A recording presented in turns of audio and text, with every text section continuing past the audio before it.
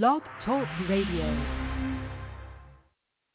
Romans 2:5, the righteous judgment of the Most High, who will render unto every man according to his deeds, to them who by patience continue in some well-doing seek for glory and honor and immorality, eternal life. But unto them that are contentious and do not obey the truth, but obey unrighteousness, indignation, and wrath. Frank Lucas. You an African American? You believe that's your heritage? Do you know who you are? King, queen? Nigga with back? Do you shine like a star? Think they gon' tell you? We gon' expose them. They gon' take your life? So many secrets in the vault. Do this knowledge cost? Hop in the book to mine. Do we follow these laws? Do they still exist? Have time to waste? Do we have grace? Continue in sin? I'ma ask you again. Should we continue in sin? Christ is the way. Devil gon' win. Tryna make it to heaven. Get there by sinning. Follow the commandments. Everybody got choices. I chose this walk, so I keep on trying. Everybody got choices. Choose the right path and nothing can stop us. Everybody got choices. Righteous life, devil don't like that, nah. Everybody got choices. Choose the right path to save your soul. Never going back. No. Forward to the kingdom. The devil won't win. No. Leave all that sinning. I'm never going back. No. Forward to the kingdom. The devil won't win. No. Leave all that sinning. Everybody got choices, Everybody got choices, Everybody got choices, Everybody got choices. Everybody got choices. Is it cool to be gay? No. Did he make us straight? Is the Most High plan? No. You gon' learn today. Do you understand grace? No. Remember Noah's day? Did more than 8 people live? No. Will it be the same way? Is a broad way to heaven? No. Is a broad way to hell? You choosing death over life? No. You gon' change your life? Do you love these streets? No. Do you see police? You wanna get shot down? No. You remember my ground? You ever read your Bible? No. You wanna know your tribe? You know you more than a slave? No. Don't you wanna be saved? You ever been baptized? No. Wanna get in that water? Ever confess your sins? No. Ready to lift your hands? Amen. Everybody got choices. I chose this walk, so I keep on trying. Everybody got choices. Choose the right path and nothing can stop us. Everybody got choices. Righteous life, devil don't like that, nah. Everybody got choices. Choose the right path to save your soul. Never going back. No. Forward to the kingdom. The devil won't win. No. Leave all that sinning. I'm never going back. No. Forward to the kingdom. The devil won't win. No. Leave all that sinning. Two sides to choose from. You have to choose one. Who you gonna choose the most? Satan to choose. Two sides to choose from. You got to choose one. Who you gonna choose? Who you gonna choose? Should I live a simple life? No. Should I repent and be baptized? Will Amalek ever be nice? No. Was our Savior crucified? Does this world love the Most High? Is the wicked gonna burn? Will we fall forever? Will we ever get our turn? Two sides to choose from. You got to choose one. Who you gonna choose the most? I Satan to choose. Two sides to choose from. You got to choose one. Who you gonna choose? Who you gonna choose? Got to choose. Alright. You're gonna learn today. Alright. You're gonna learn today.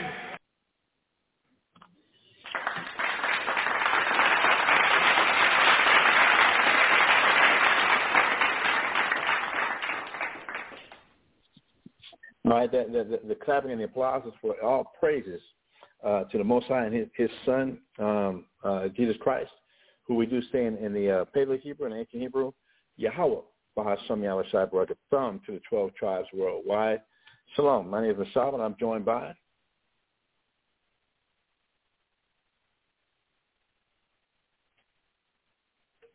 I'm joined by my brother Gabar Kawhi.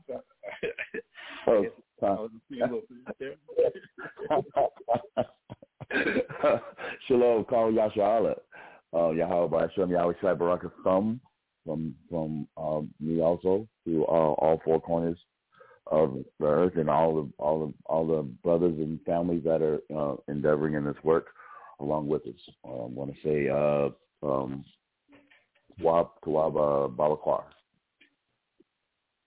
Con.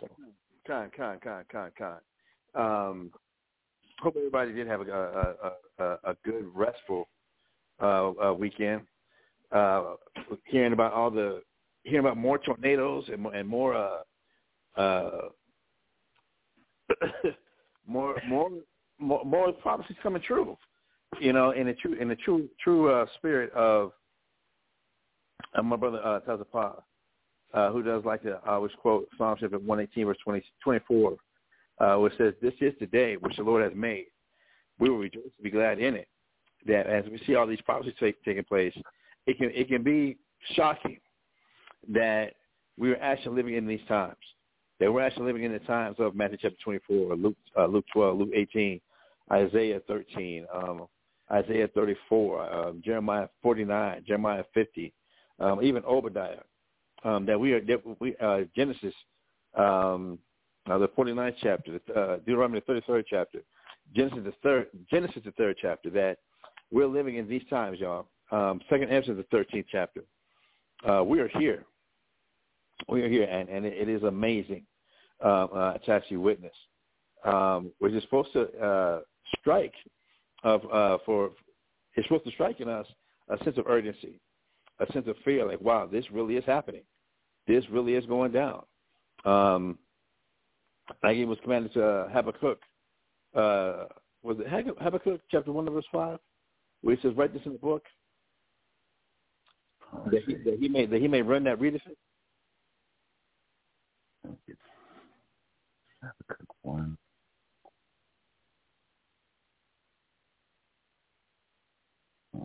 Let's see. Therefore, you said Habakkuk chapter 1 and verse 5, I believe it is. It says, "Behold ye among the heathen and regard." All right, let me find it. Let me find it.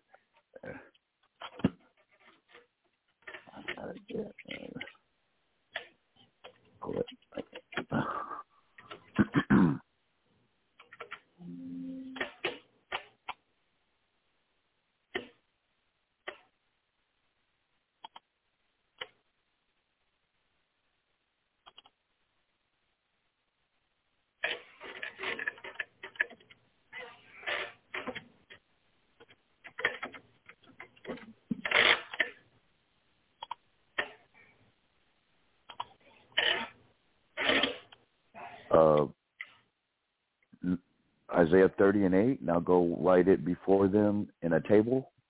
It's and noted in a book. I'm sorry. It's Habakkuk chapter 2 verse 2. Con. Habakkuk. Yeah, that's it. Con.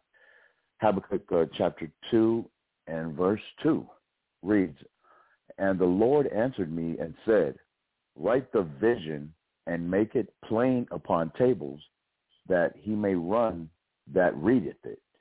So the Most High had commanded the prophet Habakkuk here, or Habakkuk, however people want to pronounce that, to write these visions that the Most High was giving him, write these prophecies down, and make it plain upon tables. Make it where everybody can see this.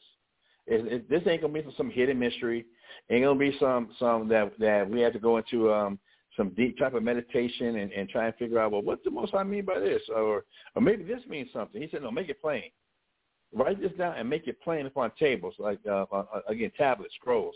Let it be made plain and clear, that he may run that read it. When they read these visions and these prophecies that the Lord has laid out, and a person realizes what's going on, that he may run that read it, meaning run like a sense of urgency, a sense of fear, a sense of desperation, that when this is here, Reading on. Con. For the vision is yet for an appointed time. That the vision was yet for an appointed time. That we're in the time now. That this is the events of Habakkuk or a lot of the prophecies in the Old Testament did not take place in Old Testament times. That's what made them prophecies.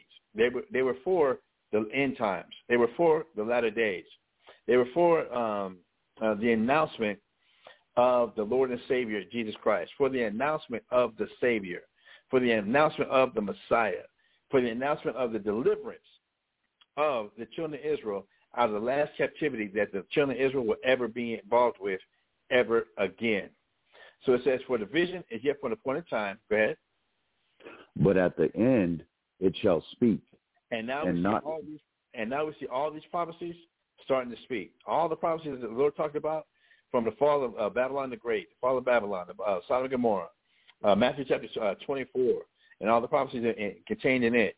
We're seeing it all coming to a climax. We see it all coming to a pivotal point, a climax that, yes, the day of the Lord is at hand. The day of the Lord being, and the day that he's about to save the entire nation of Israel that was split into two kingdoms. Our deliverance is right around the corner. Reading on. Con, and not lie, though it tarry. And it seemed like it's been a long time. From 70 A.D., the last time we were in our homeland, before we were exiled, banished, kicked out, dispersed, scattered to the four quarters of the earth. 70 A.D. was the last time that we were home. 70 A.D. This is 2023, y'all.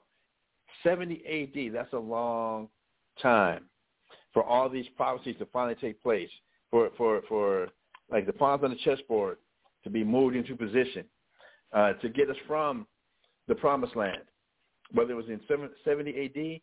or 722 B.C., and have us manipulated and for all the different wars that took place and all the different battles and bloodshed, if you think about it, y'all, and bloodshed that had to take place in order to get us here into the Americas, in order to get us here into North America, the learning of English, and for all the history to take place, so that now we can come back and read this Bible, the Word of God, and now match the prophecies with actual world history. Match the prophecies with history and see, man, the Word of God is true.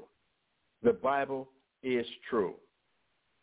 The Bible, yes, that's the book for me. Standing on the Word of God, yes, the Bible. If you want to go with the basic instructions for leaving Earth, whichever one floats your boat, we're seeing that the Bible is true. So it says that though it tarry, go ahead. Wait for it, because it will surely come. It will not tarry. And it's here, y'all. And these are days that when you go back and read the prophets, you see that they many of them, when the Most High showed them the last days and what was going to have to take place in the last days, right before the Messiah came, or the events of the actual Messiah, the Jesus Christ, that prophet actually coming, it says many of them felt sick for many days. That the events of the last days had never been seen. They were prophecies. And to see what the nation of Israel was going to be going through, seeing the turmoil that the world was going to be going through, seeing the death, the destruction, the diseases, the natural disasters, the wars and rumors of wars. Seeing all these things, many of the prophets, when the Lord gave them these visions and these prophecies, they fainted. It almost was like it seemed they dropped dead and had to be revived because of how tremendous, how extraordinary, how powerful that the Lord's word was going to be. And actually seeing the events that we're living today, they've seen these things, and it really blew them away. It took the breath away. It was truly, truly, truly shocking. So for us to be able to live in these days now and see these things taking place, yes, this is the day that the Lord has made. We will rejoice and be glad in it, and that we're living in these days, y'all. We're living in these days, and that now our salvation, the salvation of the 12 tribes of Israel, the so-called Judah, not so-called, but Judah, Benjamin, Levi, Simeon, Zebulun, Ephraim, Manasseh, Gad, Reuben, Asher, Naphtali, and Issachar, that we are actually about to be saved. That the promises that were given to David, the promises given to Moses, the promises given to all the prophets concerning the salvation of the children of Israel, the deliverance of the children of Israel out of this last captivity, that it's here. We are definitely here, and it is shocking. I don't know if I can stress that enough. It is definitely shocking. Shocking to the point where a lot of people even don't want to look at it and believe it. It's too wonderful. It's too horrific. It's too frightening that we're actually living in these days, that the Word of God, that book that people, pay no attention to, that book that people use as just forget Ancestry.com or DNA 123. If you want to know your family history, you go. That many people kept the family tree in the big white Bible that was at Grandma's house. That keeps everybody's birthdays and who they married and who they divorced. That everybody's birthday is in Big Mama's big Bible. That it's not just for that, but actually open the book up and actually read the prophecies, and not just get hymns, not just get gospel songs, but actually see that the words of God are actually really true. The words of God, the prophecies that he gave us, they really, truly are amazing. They really are true, and they're coming to pass. So where a lot of people are just like, nah, I don't even want to believe in the Bible then. It's too scary. It's too real. I want to hold on to my fantasy. I want to hold on to my dream. I want to hold on to a lie. Because to admit that the Word of God is coming to pass, there is nothing more powerful in the universe than God's Word. There is nothing more powerful in the universe than God's Word. That who can say something's going to happen 2 or 3, 4,000, 5,000 years ago, and it come to pass the exact same way? He calls his shot. He keeps calling his shot, and they keep repeatedly opening up the exact same way he said was going to open up. I was watching a documentary yesterday, Gabar, about Babe Ruth, and just going over a lot of history. I was just going into just a lot of history, and one of the documentaries just happened to have him. But one of the things that made him great, beyond just the home runs and the old Yankee Stadium that was in the Polo Grounds of New York City, right there where Queens and Upper Manhattan actually come together, Western Heights. That he was in one baseball game, and he had 2 strikes against him, and it was going on the 3rd strike, and he pointed to right center field and knocked the home run to right center field, which added to the air and added to the aura and added to the worshiping of Babe Ruth, where he called his shot. And in calling his shot, forget about it. That made him literally a baseball god. And then we can see, like in basketball, where I know you remember the commercials between Larry Bird and Michael Jordan, where they called their shot, and it would be the most ridiculous scenarios or of events leading up to them making a basket. It'd be through the. You remember the commercials, right? Yeah, through the hole in the actual building off of the 13th bleacher, bank shot, and nothing but net. I mean, they were playing for some fries or something, McDonald's fries or something. But it was about, they were playing horse, and they were everyone knows about the game horse, where they play where we play.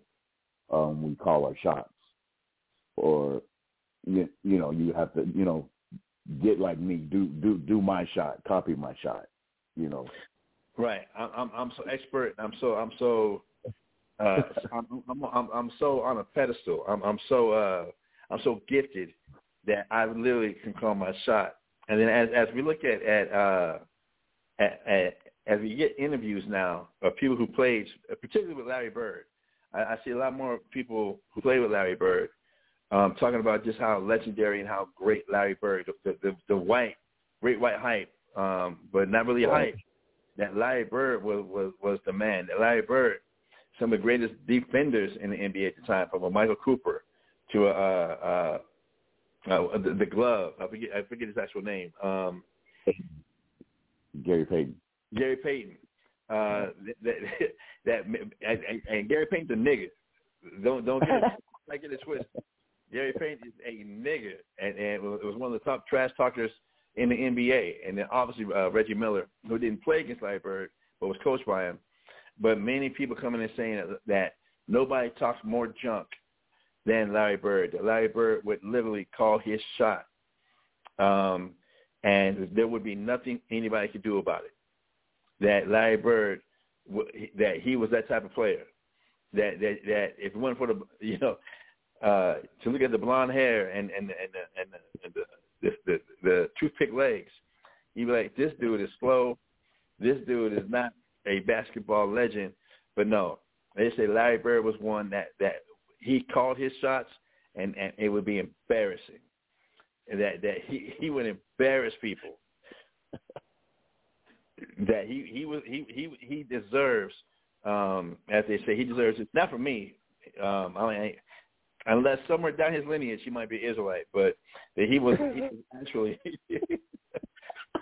he was a very, very bad man, and he would call his shots. So for them to come out and make the commercials with him, or back then made the commercials with him and MJ, Michael Jordan, that's what that was all about. A little back scenes, a little back history that, Larry Bird called his shots, and there'd be nothing you do to stop it. That's how expert or much of a basketball god he was. And then to go up against Michael Jordan, who is arguably the greatest basketball player ever, that the fact that they called their shots, the fact that Babe Ruth called his shot, when you're if you're playing the game of billiards or pool, and you call your shot, 3 walls, side pocket, and that you are such an expert at what you do at your craft, and so masterful at your craft that you can call out exactly what you want to do and then do it, and there's nothing anybody can do to stop it. If we can do this type of things as men on earth, then how much more powerful is God, who obviously can do this from thousands, 3, 4, 5,000 years ago, and for these things to come to pass? That is something to be respected. That is something to be reverenced. That's something to be in awe.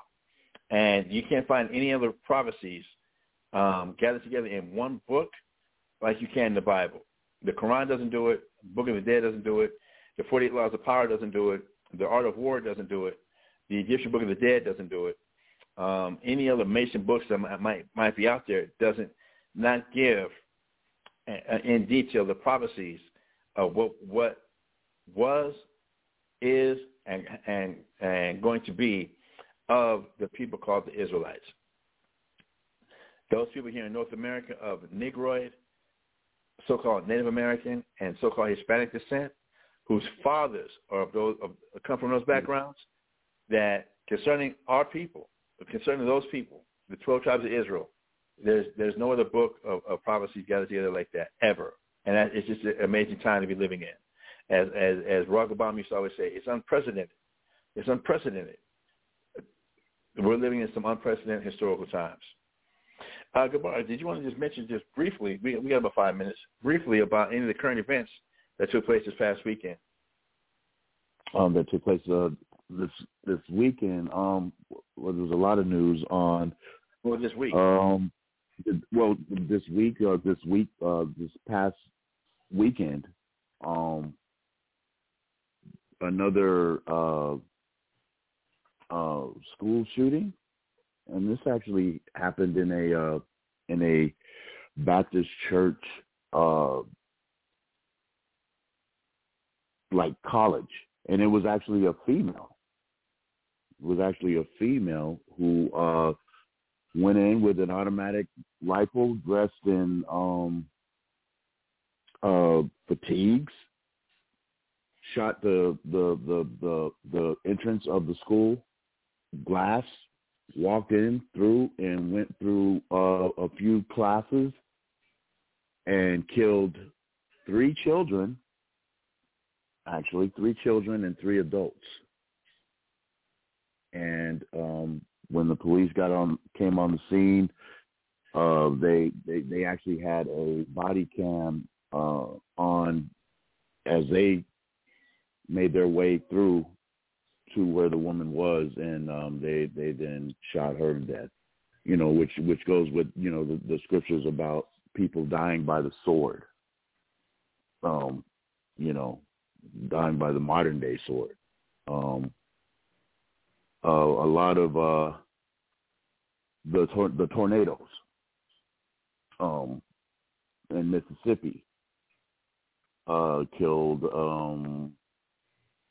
26 people dead from the tornadoes, and these tornadoes were like a mile wide, like F4s and F5s. Wow. Destroyed a good part of the residential areas of Mississippi. And I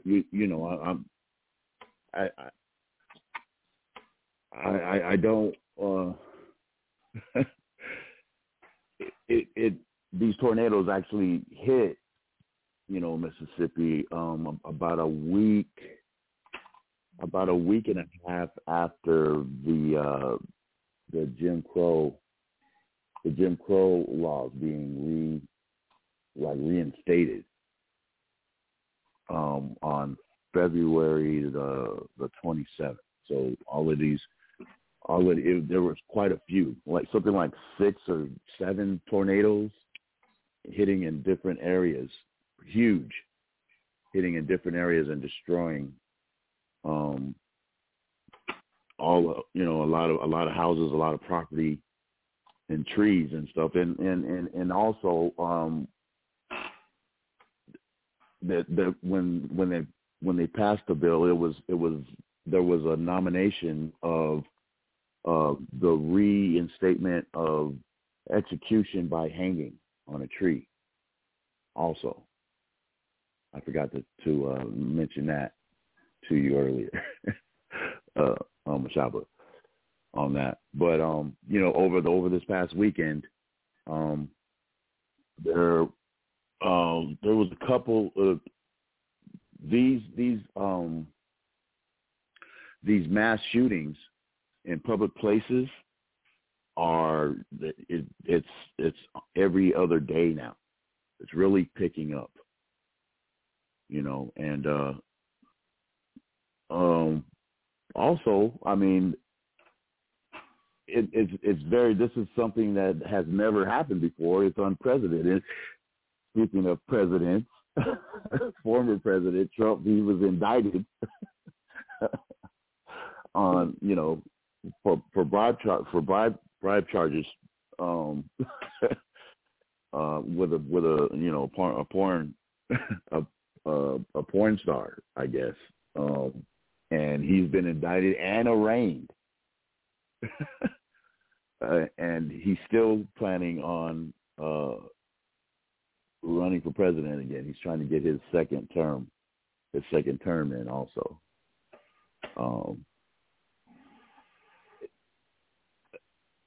I don't know how that ranks as a I would liken it to, where it says in Obadiah, where the wisdom of Esau is really going to fail. Just the fact with everything that happened with the Capitol, how Esau went up in there and act like straight beasts, at the word of Trump, and still, the wisdom would say, for the government to put him away or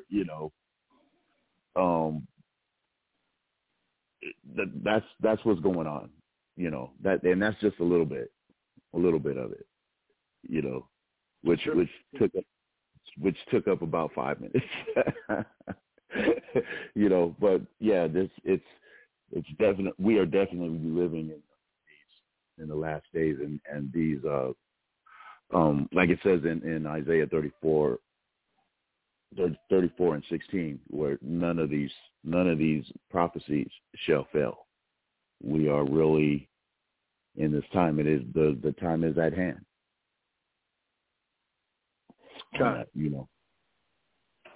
most definitely, which is again, it is shocking and terrifying, but it's supposed to be a joyful moment for us as Israelites to see all these things actually coming to pass.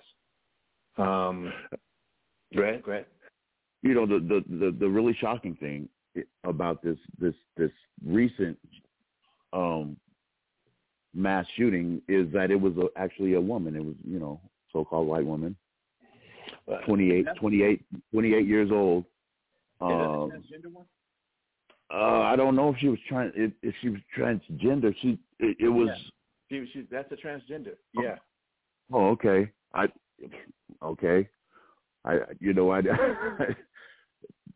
Attention to detail. I didn't catch that in that, but Khan. Wow. that's.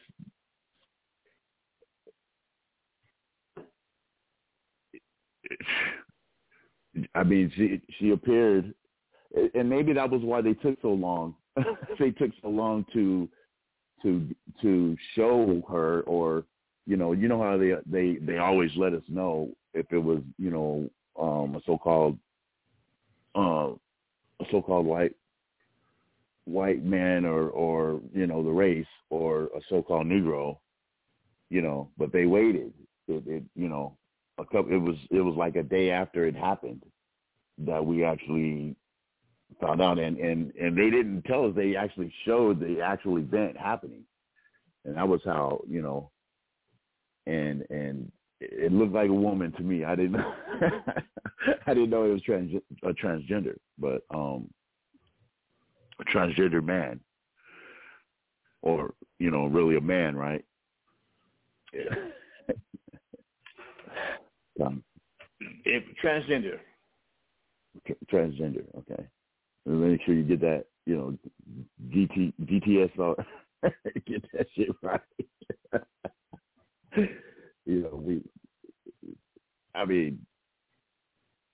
And I'm not trying to offend anyone, but they do require that we what is the other title they LGBTQ. There's something besides, there's another box. There's male, there's female, and then there's other. But I can't remember. But what the scripture says, it should be like the days of spiritual Sodom and Gomorrah. We definitely are in the times. It seems like everything is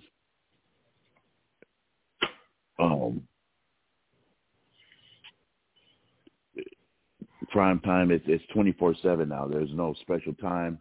When and if you watch TV, or if you're on your phone, you're on the internet, all of this stuff that's contrary to the scriptures is being pushed.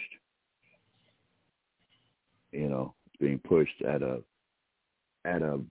powerful, influencing rate. Yes, it is. Yes, it truly is. Which tells us, once again, which gives us a sign that he's knocking at the door. It's really, what the scripture is, high time for the time of our salvation is nigher than we thought. Come, Romans 13:11. Yes, sir. Come. All right, brothers and sisters. The only announcement I want to get out the way real quick is from the Mashra Yasha'Allah. The official Passover does actually start Wednesday night at sundown is the official Passover. Wednesday night at sundown. But we will be, that's when the officially start of the Feast of Unleavened Bread and the Passover. But we will be gathering together in a convocation. Well, the Brother Barnabas and his family will be opening up the event center here in San Antonio at the Rolling Ghost Mall in the EO Pure Therapy Event Center, located on the Sears wing of the mall upstairs, beginning at from 7 to 9. We'll be going over the reading of the prayers, reading of the history of Passover, and the saying of prayers for the Passover to officially acknowledge that Wednesday sundown is the Passover. But we will be gathering together in a convocation in Norfolk, Virginia, Sunday, April 9th. All right, Sunday, April 9th, we have a convocation where more of the camps and more families actually come together on that day and actually eat a meal together in observance of Passover, in observance of the Feast of Unleavened Bread, and trying to still keep with the congregating, us actually coming together. That will be Sunday, April 9th, what happens to be Easter, not for Easter, but because it's a day off for everybody, that we might be able to all come together and enjoy the Passover, a convocation of eating together. That will be this coming Sunday, April 9th in Norfolk, Virginia. And then coming back May 6th, the families in the camp of SOT here in San Antonio will be holding the second Passover, May 6th, for all those who are not able to make it to the Passover on congregation in April 9th in Norfolk, to be able to come back to the second Passover held, which is going to be May 6th. And as I get more details about that, I will definitely let everybody know. I'll definitely be passing on that information. All right. So what I'm going to do right now, brothers and sisters, I'm going to give a little music intermission for two reasons. I need to use the restroom. And the second, I want to go ahead and do the music intermission so that when we come back, we're going to get back into our class, Biblical Salvation.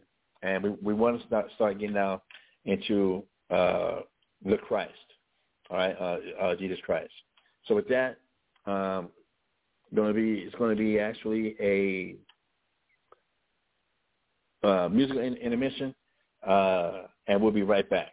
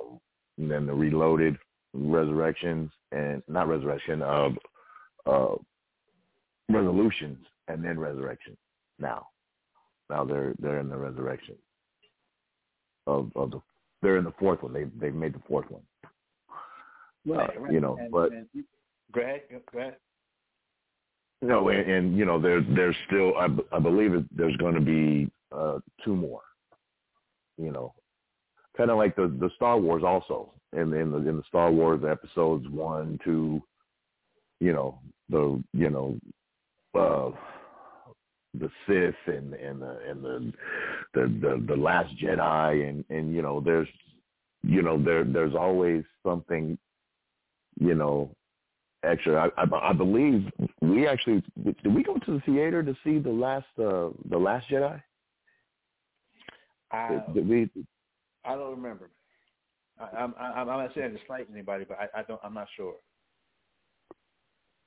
Okay. Y'all might have. I just don't remember. Yeah, it was in. I remember it was in Albuquerque. Yeah, but I mean, back to the focal point of, you know, as you you know, you see a movie for the first time, and then you watch it again, and you see those things that you may have missed the very first time you watched it. You watched the movie, and you know, you keep finding things and getting more understanding on things, on the events that happen in these movies. Right. So I'm trying to give that example that if the more times, the first time you watch a movie, whichever your movie genre or clique might be about, that you got something from it, that it made an impression on you.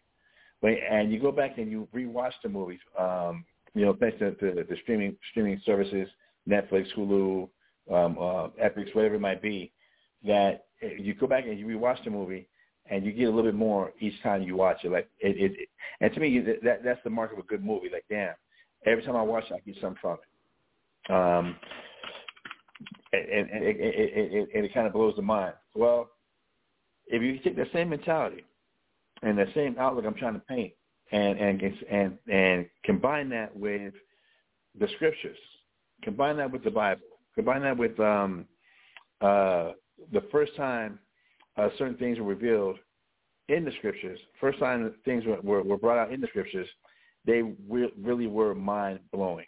They're mind blown. They really were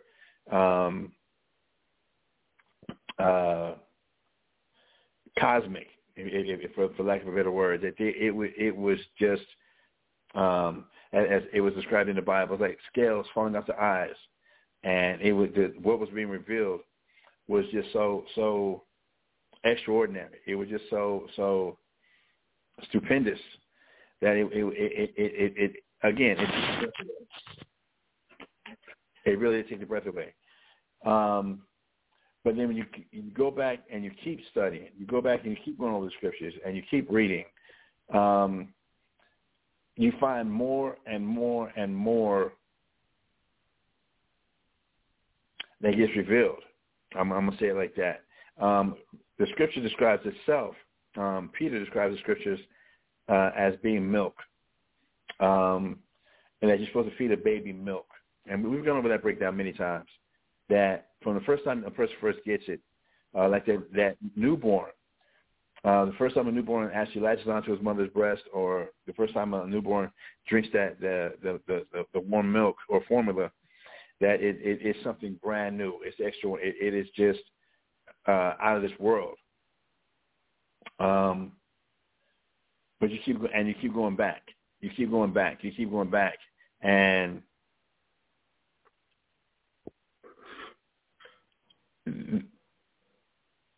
more things just keep getting revealed. The understanding keeps getting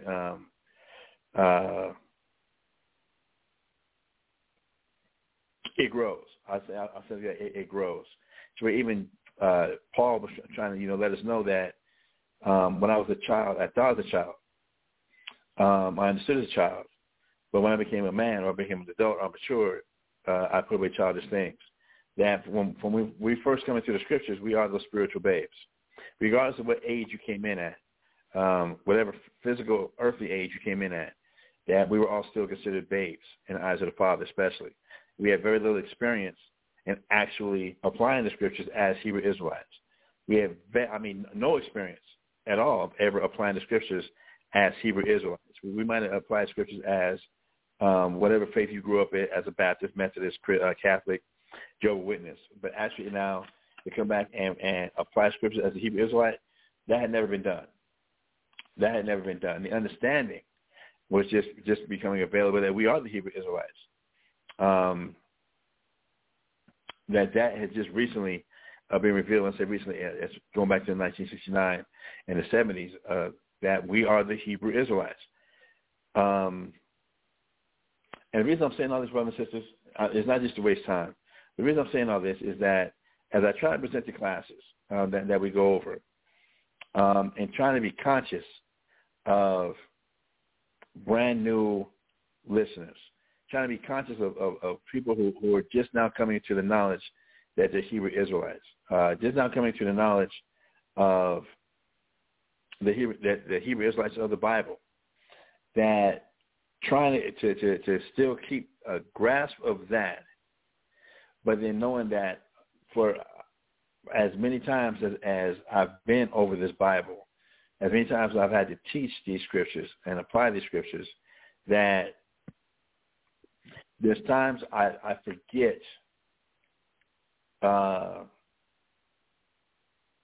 I'm talking to people who've never had this revealed to them before. We just recently had this revealed to them before. And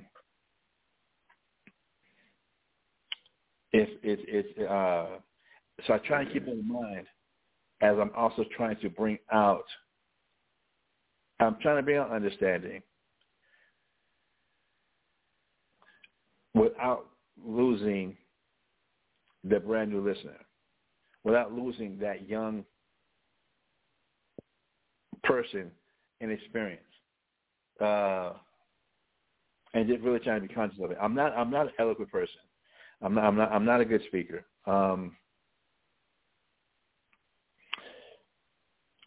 And trying to reveal these concepts, I'm not a good talker. I'm not good at it. So a lot of times, as I'm putting these classes together, I have a flow that I get in my own head that I can see out. Just go boom, boom, boom, boom, boom. And I'm ready to go ahead and bring it out. But then once the show starts, it's like, all right, cool. It's like you have to consider, if you got brand new people listening, you got to consider those who even have been studying for a little bit. They don't know what you know, and it took a while for you to get to where you're at with this knowledge. They need that time to be able to progress to where you're at. It took you time to get there. It's going to take them time, and you can't force it on them. You can't force this understanding to a person, but we're trying to try and reveal it. One thing I do miss is when we first came into the knowledge of this truth, especially when we went to the classrooms, especially in Albuquerque, it was the stream of knowledge, and especially in headquarters at New York, you'd have the younger teachers, younger and experienced teachers, would always go and teach first.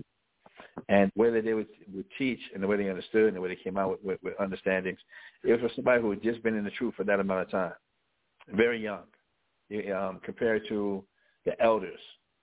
And it wasn't just because you were 50 years old or older or what have you, but you've actually been involved with the work. You've actually been involved with actually teaching people and studying and meditating, that you matured and you understand and matured, that there was a hierarchy of teachers. You had those, again, new teachers that would teach first and bring out an understanding, not a wrong understanding, but would bring out understanding on a babe level that a lot of the new people could kind of understand and kind of grasp on a babe level. Then you have like intermediate teacher would come in, like with the road crew. It'd be I come and teach first, then Kawakaba teach right after me, and then our teacher Ariella would come and close it out. And it'd be levels of understanding that had to be achieved. I'm coming in with the absolute milk, water of the scriptures. Kawakaba is coming with the milk, baby food of the scriptures, and then Ariella would come with the meat.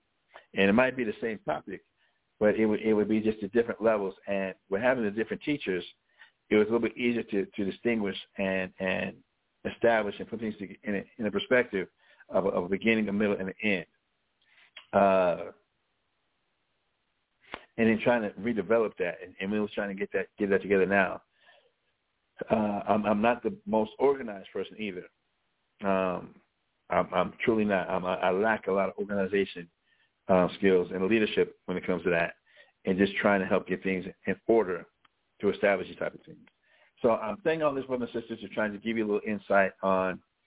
I know these classes are seeming kind of jumpy. The understanding from one day to the next, it really might jump or whatever. But this is me really trying to take into consideration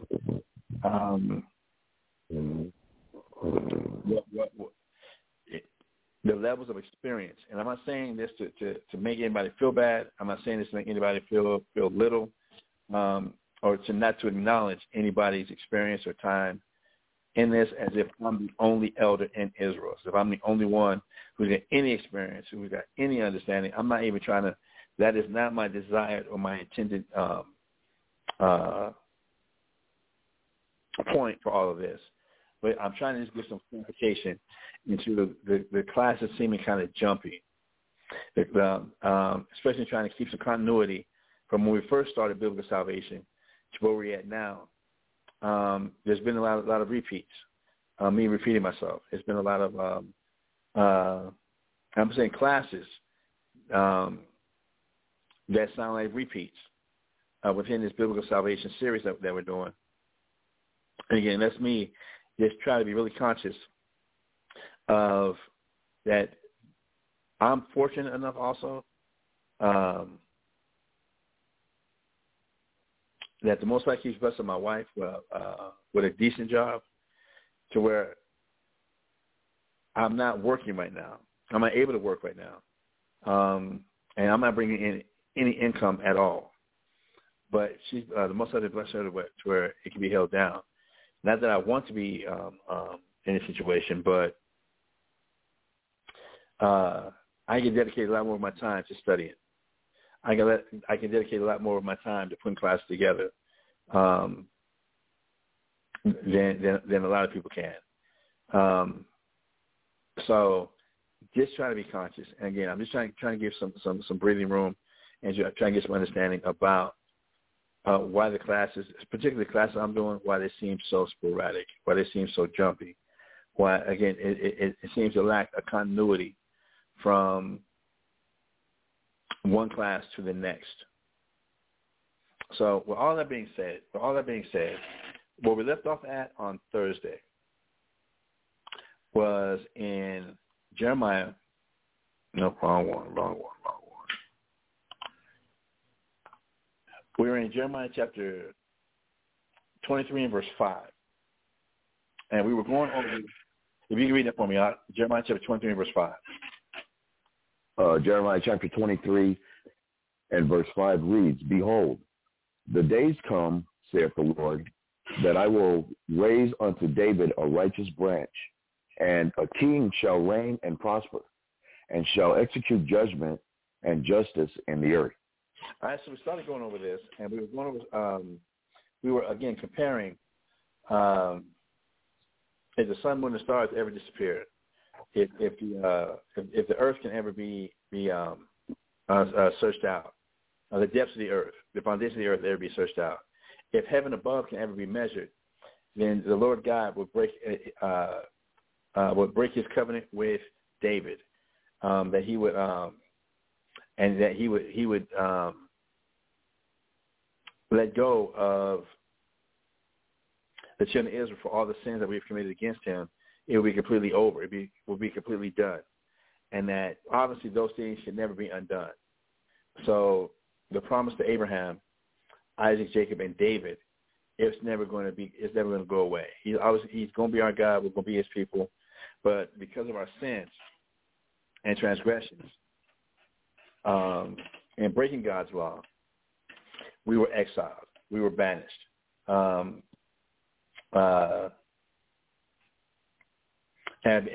put in many captivities, which has led us to this current captivity and oppression that we're in here in America, in the Americas, and throughout the world, but particularly here in the Americas. And the reason we stress the Americas, particularly North America, is because you can find all 12 tribes here in North America, which is unique to any particular location on the planet Earth. That, yes, the Israelites have been scattered to the four corners of the earth. You find Israelites in communities and countries and nations and kindreds around the entire planet. But the one place you can find all 12 tribes, or remnants of all 12 tribes, does happen to be here in North America. And that's an obvious fact. That's something we just can't get away with. We can try and ignore it all we want to, but that's a simple fact. Matter of fact, that's Jeremiah 23:5. Let me pull my scriptures up.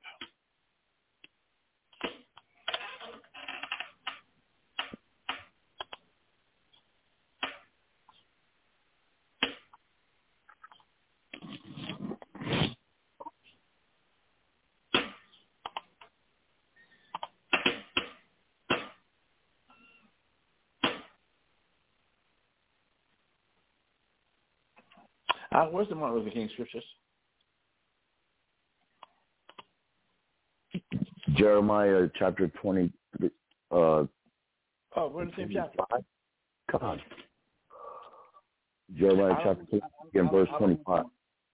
I don't want the Martin Luther King. I want the chapter. So we're already here. Come on.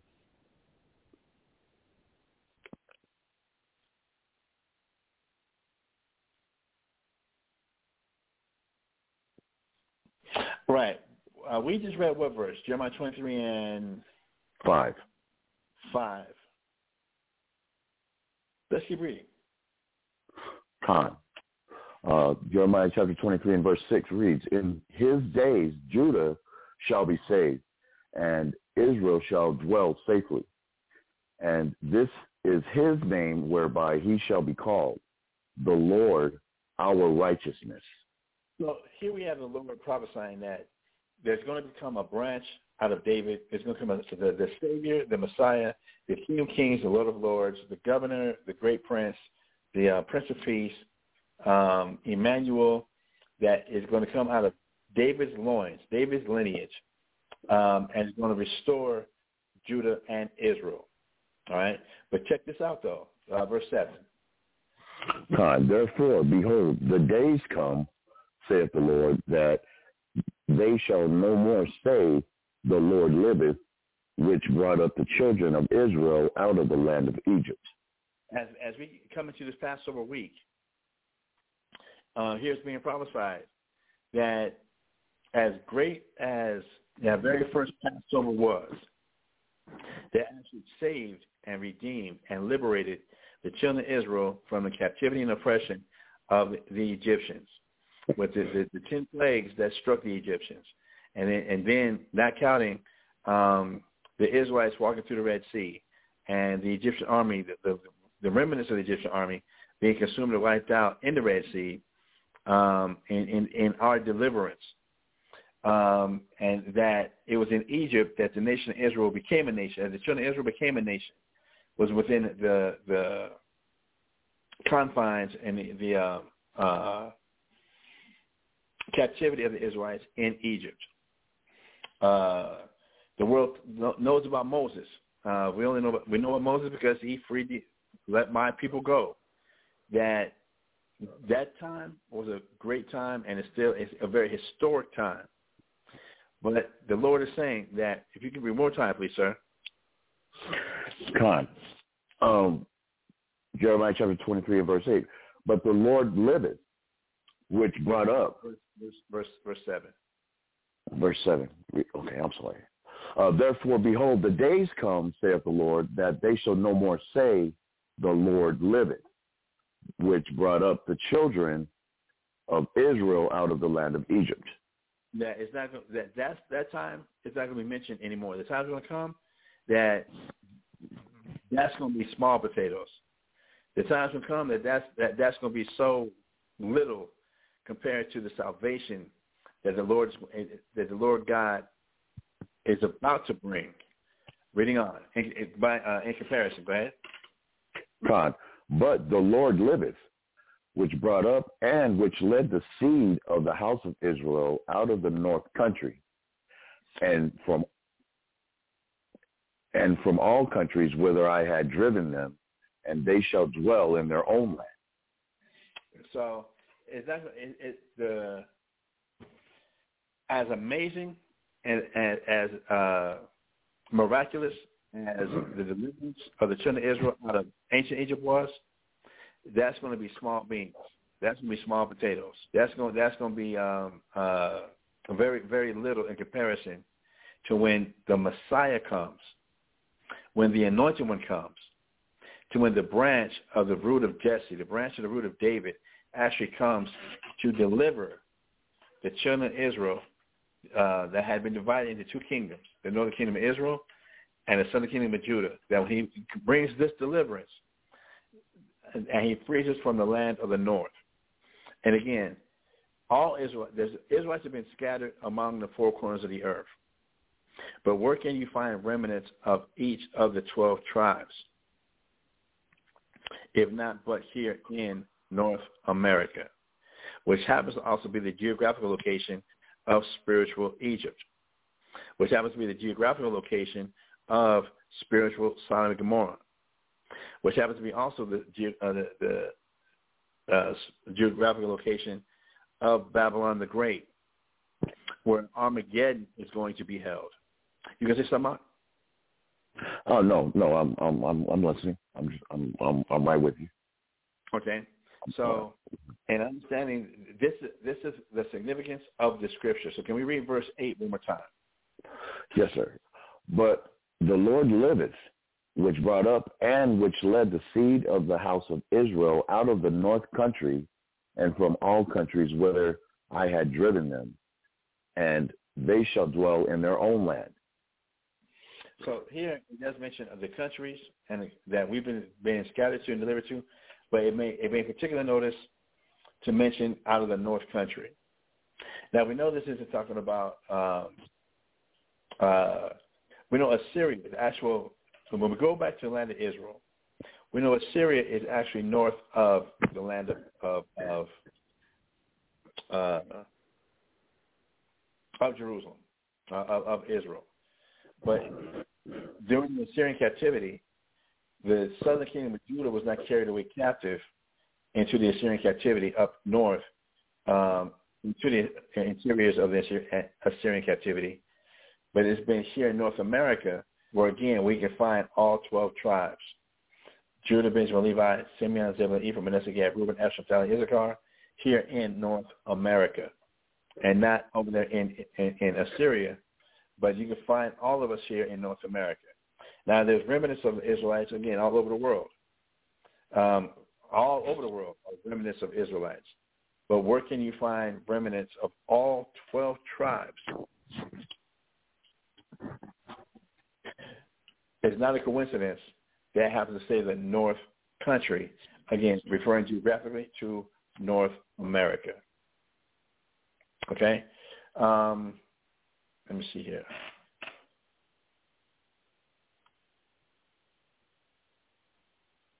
So we understand that the Lord is going to bring a branch of David to accomplish all this. And that's what we read in verse 5. All right? And again, I'm trying to be conscious of all the different teachings and doctrines that everybody is taught about Jesus Christ that is, I know, is at war with what the scripture says right now. Because everybody thinks they know. Everybody really thinks that they got it.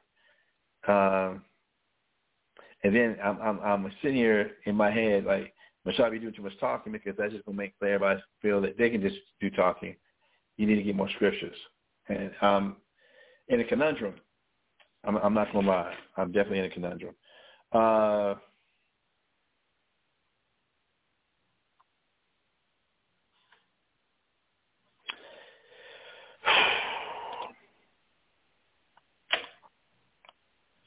Jeremiah, kill this.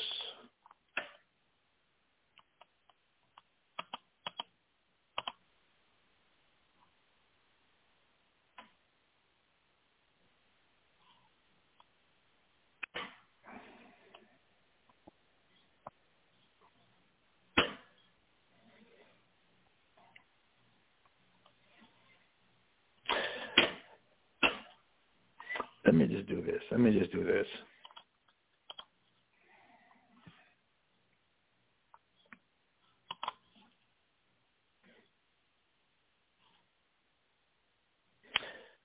I need to find this class. These other scripts I need. Can you fill in any bit, or do I need to do a bit of musical intermission? If you, I trust you to fill in.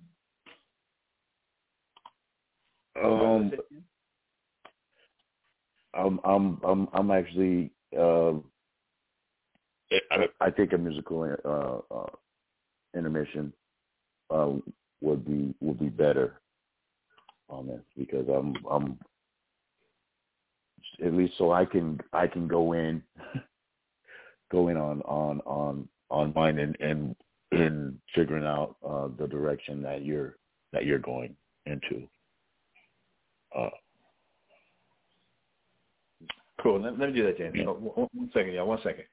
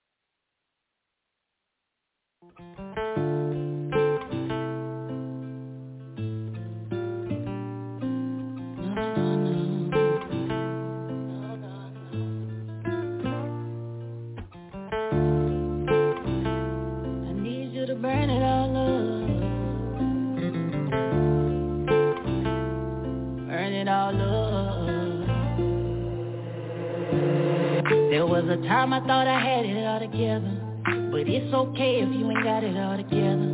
Smile on my face, but I know I could do better. Can't talk to anybody, I need a word expeditiously. Not by bread alone, I need a word that I can eat. Give me a word in due season. Try by fire, I need the summer heat. So burn it all up. Beauty for ashes, what you promised me. No perfect church member, I know you can see. Nobody's fooling you, picking my heart up piece by piece. Please take it, it's my offering. You sure this what you want, I know you got everything. I promise ain't the one you want, go get what's her name. All for your glory, you suppress the pain. That's why I choose mercy over grudges, forgiveness over being in my feelings. I'm tired of the hate, I ain't no villain. If it ain't your spirit, I don't want it anyway. If it ain't your spirit, please show me right away. I crave for the things they try to take away.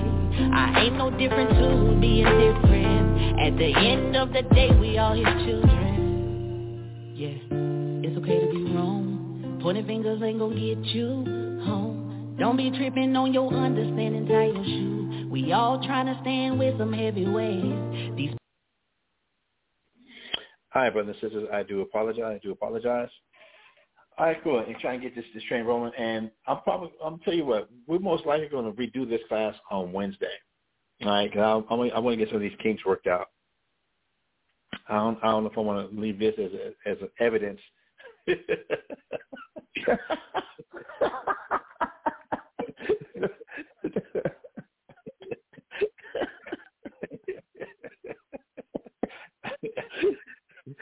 Yeah, God, you definitely. We probably will be redoing this class on Wednesday. All right, to get some of the keys worked out so it comes out across a lot smoother. I don't like the flow, but we'll see. But we're gonna muscle through this. There's a chance. I might leave it up to show how everybody makes mistakes. No one's perfect. Don't hold me as perfect either. All right, we just read Jeremiah 23 verse 5. And Jeremiah 23 and 5 let us know that the Lord God is going to raise up a branch out of David. And that this branch, referring to, this is where it's references like this from the Bible, where it talks about the branch or what have you, is where we get the notion and things like a family tree. Knowing that, even in the Bible, that men are referred to as trees in several places throughout the Bible. But when dealing with things like this, when it talks about the branch of David, the seed of Abraham, the seed of Noah, the seed of Abraham, Isaac, and Jacob, that this is where we get the whole notion about the branches, and we get the whole notion or alluding to a family tree. That this is how you're going to trace your ancestry through your family tree or whatever. It's through the branch or through the seed, and that's what we want to bring attention to right now. So here we're dealing with, again, in Jeremiah 23 and 5, it did let us know that there's going to be a branch that comes out of David, out of the seed of David, out of the fruit of the loins of David. That's going to be the deliverer. It's going to be the Messiah. It's going to be the anointed of the children of Israel. That's going to bring the northern kingdom. That's going to bring the children of Israel and the children of Judah, who happen to be located in the country of the north. That this deliverer, this Savior, is going to bring us back home. All right, that this Savior is going to bring us back home, and that He's going to be that King of Kings, and Him is going to be all righteousness. We understand this talk about Jesus Christ. So what I want to do right now is, brothers and sisters, if you do a Google search, and a lot of people only have access to the Old Testament, New Testament, but if you have the app on your phone or on your computer or laptop or tablet, if you get a Bible with the Apocrypha, particularly the King James Apocrypha, where it does have the Old Testament, New Testament, and the Apocrypha. When you look up the word Christ,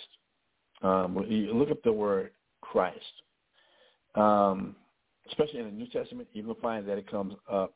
The first time the word Christ comes up is in Matthew chapter 1, verses 1 and 16. But before I go there, I did want to read this right here. I'm reading this myself. I got the brother Gabar holding another scripture for me right now. When we go to St. John chapter 7 and verse 42, as I pull it up right here. St. John chapter 7 and verse 42. It reads this, and this is right after Jesus started his ministry. And starting his ministry, many people were confused because they thought they understood and knew who Christ was. They thought they knew who Jesus was, that he was the son of a carpenter. He had brothers and sisters. They knew who his mother was. They knew who his father was. He was well known in the city of Nazareth, very well known.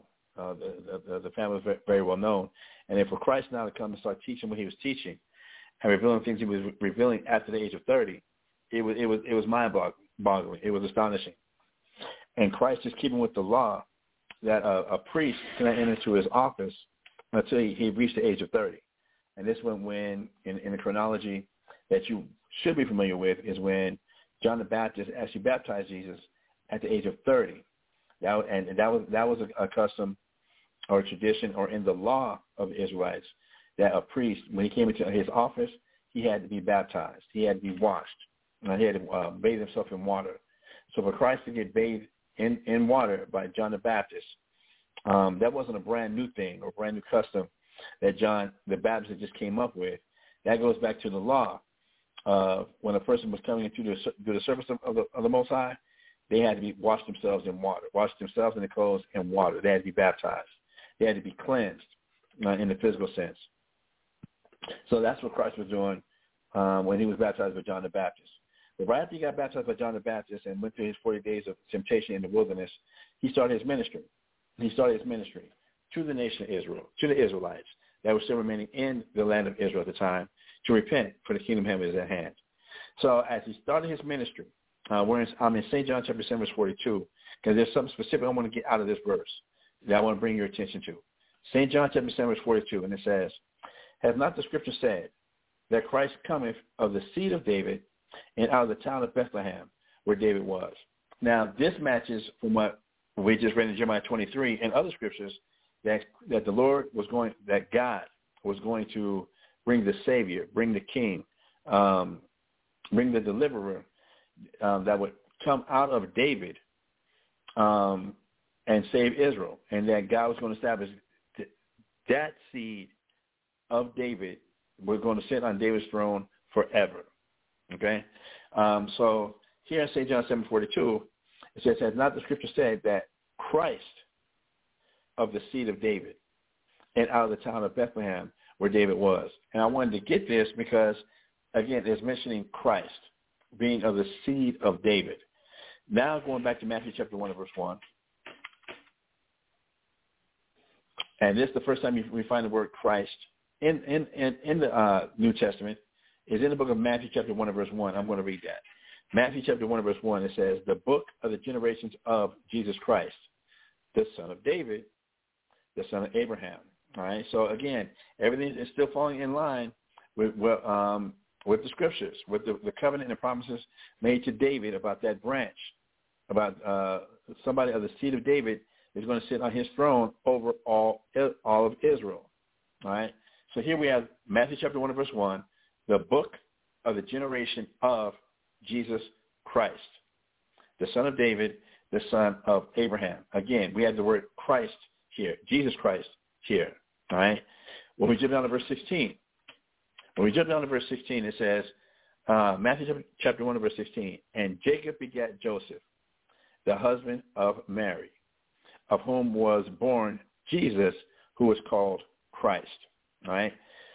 Because of religion today, we think that Jesus, that this is the first time the word Jesus is ever used anywhere in the whole entire world.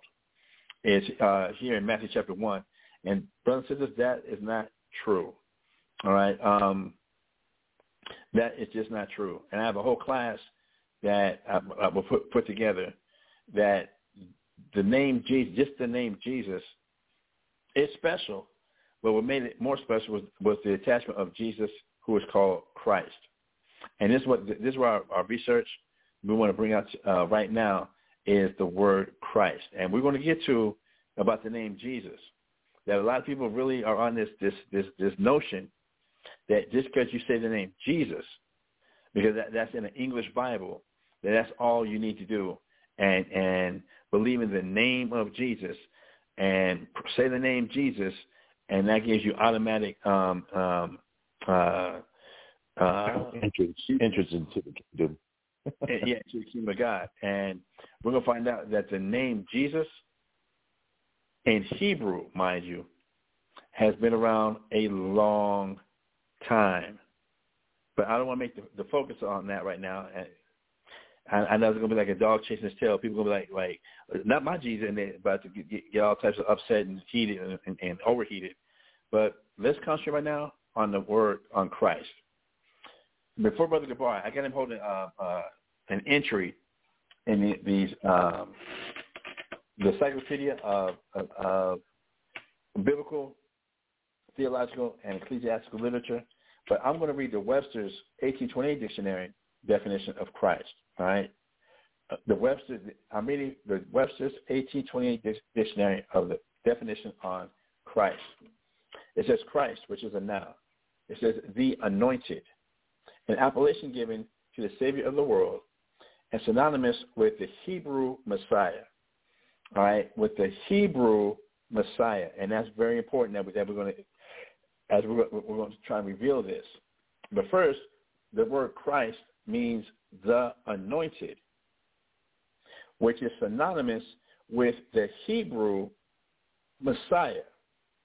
It was a custom of antiquity to consecrate persons to the sacerdotal and regal offices by anointing them with oil. All right, so just from the Webster's 1828 dictionary, the word Christ means the anointed. Okay, I'm going to go to the Eastern Bible Dictionary. All right, I want to get a couple of reference books that have been put together and dealing with this and trying to really bring fruition and a fuller picture to the topic at hand. So from the Eastern Bible Dictionary, it says Christ. It is anointed. The Greek translation of the Hebrew word rendered Messiah. All right, so again, the word Christ is a Greek translation. All right, the word Christ is from the Greek translation, and all the word Christ means is anointed. And it comes from the Hebrew word that is Messiah. All right, and in Hebrew we would say in the Paleo Hebrew we would call that the Mashiach. All right, which means the anointed. That's all. That's what it means. The anointed. The official title of our Lord, occurring 514 times in the New Testament. That's pretty amazing. It denotes that he was anointed or consecrated to his great redemptive work as prophet, capital P, priest, capital P, and king of his people. So I'm reading this again. It denotes that he was anointed. The reason Jesus was called Christ, because it denotes or it marks that he was anointed or consecrated, meaning or chosen to this great redemptive work as the prophet, priest, and king of his people. He is Jesus the Christ. And when we go to Acts chapter 17 and verse 3, it tells you Jesus the Christ. When we go to Acts chapter 18 verse 5, it's recorded Jesus the Christ. And we read in Matthew chapter 22 verse 42 on the sign above his head when he was crucified, Jesus the Christ. All right, the anointed one. He is thus spoken by Isaiah in Isaiah chapter 61 verse 1, and by Daniel in chapter 9 verses 24 through 26, who styles him Messiah the Prince meaning anointed the prince, the one who came out of David, the one who was the son of God. If God the Father is the king, then his son will be Jesus, or the Christ, the prince. Reading on, it says the Messiah is the same person as the seed of woman. When we read Genesis chapter 3, verse 15. All right? So the Messiah, the anointed, the chosen, is the same person as the seed of the woman that we read about in Genesis chapter 3, verse 15. He is also the seed of Abraham from Genesis chapter 22, verse 18. He is also the prophet like unto Moses from Deuteronomy chapter 18, verse 15. He is also the priest after the order of Melchizedek from Psalms chapter 110 and verse 4. He is the rod out of the stem or the root of Jesse from Isaiah chapter 11 verse 1 and Isaiah chapter 11 verse 10. He is the Emmanuel, the virgin son of Isaiah chapter 7 verse 14. He is the branch of God from Isaiah chapter 4 verse 2. And the messenger of the covenant from Malachi chapter 3 and verse 1. This is he of whom Moses in the law and the prophets did write, referencing back to John chapter 7. The Old Testament scripture is full of prophetic declarations regarding the great deliverer and the work he was to accomplish. Jesus, the Christ, is Jesus, the great deliverer, the anointed one, the Savior of men. This name denotes that Jesus was divinely appointed, commissioned, and accredited as the Savior of men. From Hebrews chapter 5, verse 4, Isaiah chapter 11, verse 2 through 4, Isaiah chapter 49, verse 6, John chapter 5, verse 37, and Acts chapter 2, verse 22. To believe that Jesus is the Christ is to believe that he is the anointed, the Messiah of the prophets, the Savior sent of God, that he was, in a word, what he claimed to be. This is to believe the gospel by the faith of which alone men can be brought unto God. That Jesus is the Christ. Goodbye, we're going to keep going. That Jesus is the Christ, is the testimony of God, and the faith of this constitutes a Christian. From 1 Corinthians chapter 12, verse 3, and 1 John chapter 5, verse 1. Now, in dealing with this Christ, we're actually going to see where the word Christ actually first appears in the whole entire Bible, the Old Testament, New Testament, and the Apocrypha. The Brother Gabar is about to read from the Encyclopedia of Biblical, Theological, and Ecclesiastical Literature. Brother Gabar, if you don't mind, just please go ahead and read that. Khan, from the cycle. Gabar, let me mention this. Mm-hmm. What are your thoughts right now of the definition that we just read about the word Christ? What not that it's something revealed new to you. I'm not even trying to come at you like that or whatever. But what resonates with you? The seed part, especially from and the generations and the linking of the lineage, the line from the first scripture that we started with in Jeremiah 20 and 5, that the branch, these scriptures that you made a list of, all are what stands out is the connection, precept upon precept on about Christ. They all link up in the family tree of David, or the branch. That's what is standing out. All right, cool. All right, bro, if you can read this next section, appreciate it. Fine. This is out of the Encyclopedia of Biblical and Theological and Ecclesiastical Literature. The definition, it's anointed a Greek translation of the Hebrews, Messiah, and so used in the Sept. That's the Septuagint, yeah. The official title of our Savior, occurring first in 2nd Ezra, chapter 7 and verse 29 in the Apocrypha. And we're going to go there now, but we're actually going to start at verse 28. All right. We're going to go to 2nd Ezra, chapter 7 in the Apocrypha, chapter 7, and we'll start at verse 28. And this way you can keep a bookmark here on the definition of Christ from the Ecclesiastical. That would be deeply appreciated. If you can, cool. Now we'll just. I got it. I got it. It's marked, and I got it. I got a pen in it. Cool.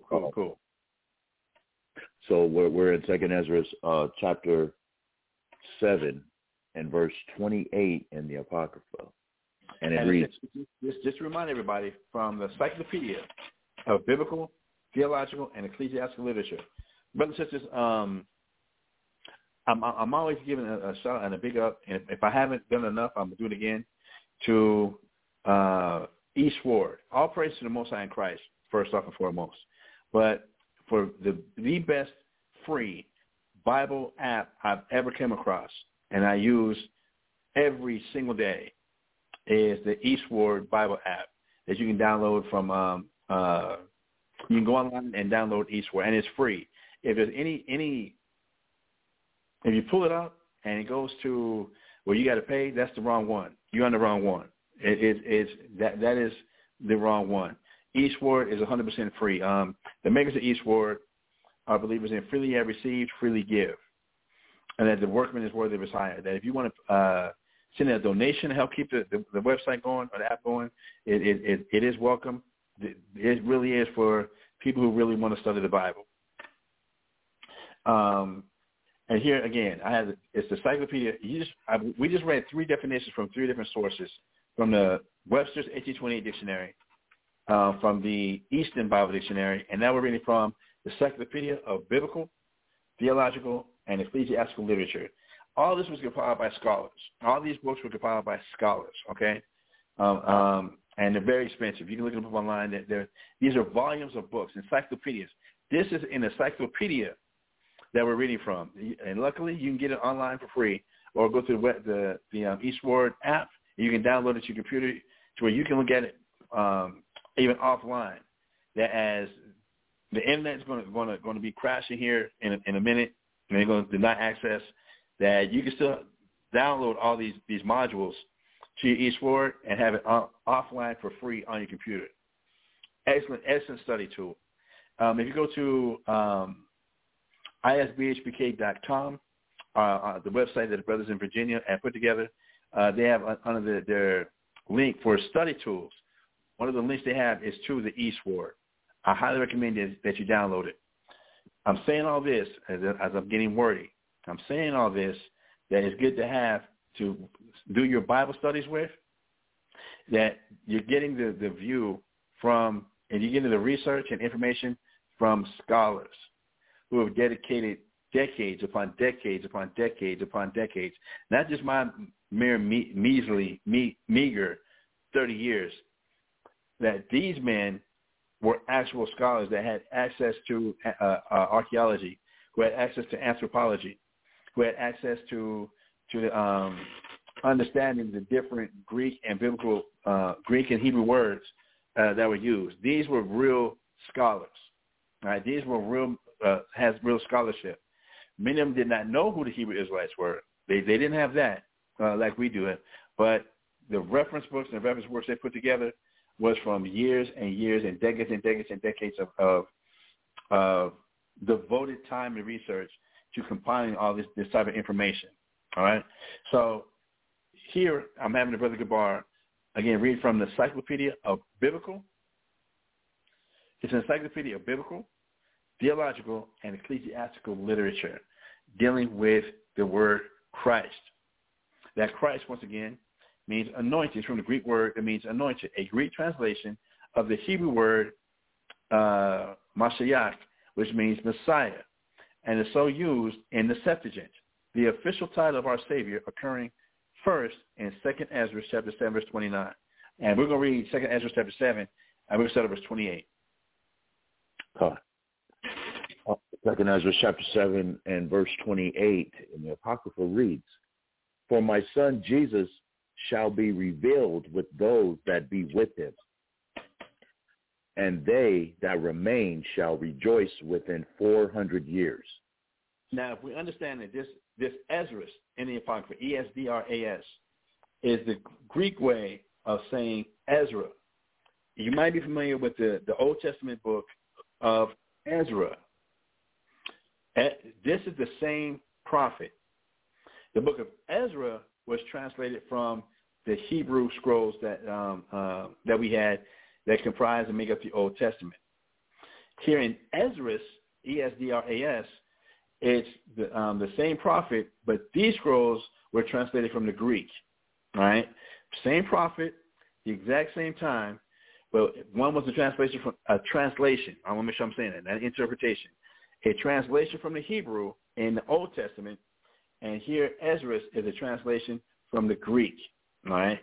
Now, if we understand that, then we understand that Ezra, when you look him up, he was a prophet during the time of the. Let me just make sure to get some actual times here. The prophet P-R-O.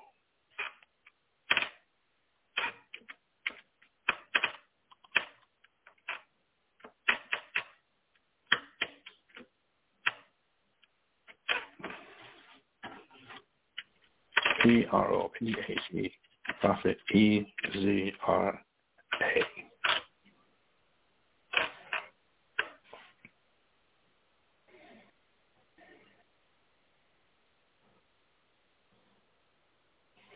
From Wikipedia.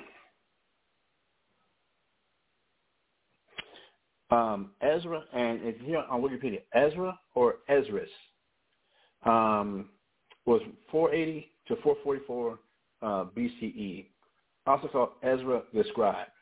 Now, if we understand this, that his time was between 480 and 440 BCE, before Christ, that will put him in the midst of the Persian and Mede captivity.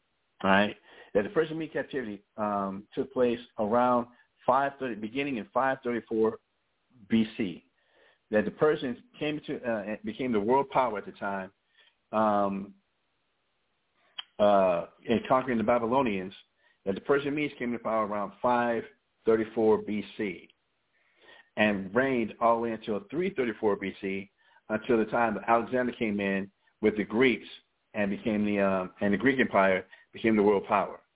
So understand his time of that Ezra was between 480 and 440 years before Christ.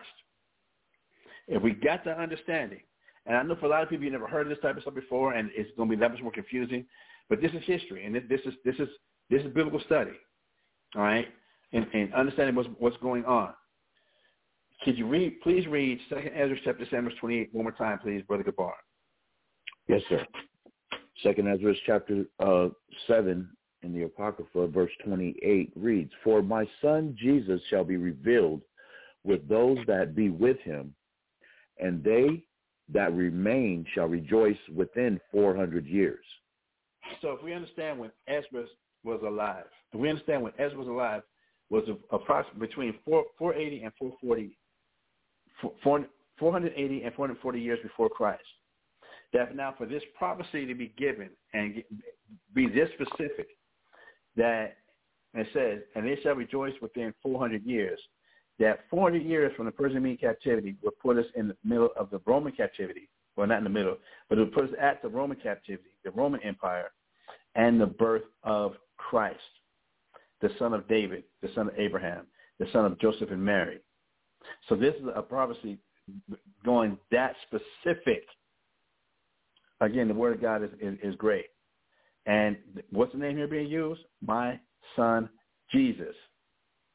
Yes, the same one that Jesus Christ. We have a specific prophecy concerning him that was going to take place 40 years from the time of Ezra which would be the Roman Empire, which would be right around the turn of the century, the turn of the millennium, from BC to AD, of Christ actually being here. Verse 29, sir. After these years shall my son Christ die, and all men that have life. And then it's being prophesied that after 400 years, Christ is going to be here. Jesus was going to be here, being the son of Mary and Joseph. But then after he would be here, then he would die. And all men that have life. And who all the men that had life? All the Israelites. And that's referring to us being kicked out of Jerusalem, kicked out of the land in 70 A.D. And that we will remain dead. But, keep reading. Con. And the world shall be turned into the old silence 7 days. And the old silence is like the time of creation before Adam, before when the Lord made everything, the Lord was going to be silent. That it was just going to be quiet because the Israelites were going to be in captivity. They're not saying it's going to be 7 days. It's going to be like it was with the 7 days. Go ahead. Like as in the former judgments, so that no man shall remain. And no Israelite remained in the promised land. We were all exiled. We were all pushed out. It was done in 70 A.D. Go ahead. And after 7 days, the world that yet awaketh not shall be raised up, and that shall die that is corrupt. And then after Christ dies, it's going to be 7 days. It's going to be, and that's just a marker of time. And after 7 days, the world that yet awakeneth not, the world hadn't been awoken yet, was who? Coming over here to North America. That the newfound land was going to be awakened and raised up, and that shall die that is corrupt. And there's a whole lot of prophecy in this part right here, that the Israelites were going to be brought here to North America. The remnant of all Israelites will be brought here to North America, and we're going to be raised up. And then when we're delivered, everything that's corrupt is going to die. Read. And the earth shall restore those that are asleep in her. The ones that are asleep are the Israelites. We can prove that when we go to Isaiah 52:1. And it says, awake, awake, put on thy beautiful garments, O Jerusalem. Put on thy strength, O Israel, that we've been asleep. That goes with Romans chapter 13, verse 11. That now it is high time for us to awake out of sleep. That, again, referring to the Israelites. And this is found in the Apocrypha. Reading on. And so shall the dust, those that dwell in silence, and the secret places shall deliver those souls that were committed unto them. And the secret places, again, us being here in the Americas, that our nationality was hid from us because we were in captivity. So it was hid from us. Then you talk about just actually being dead. Remember, well, being dead is also a metaphor. In some places of the Bible, not every place, in some places of the Bible, being dead is a metaphor. And when we go through, Proverbs,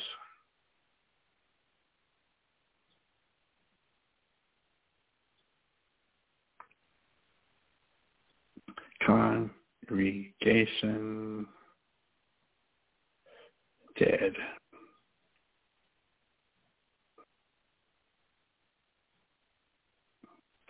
When we go to Proverbs chapter 21, verse 16, Solomon gives us some understanding about this here in the revealing of this metaphor.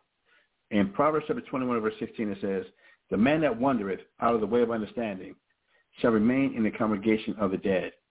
And when we look at the whole entire nation of Israel, from the time of 70 AD until present, we have been in the congregation of the dead.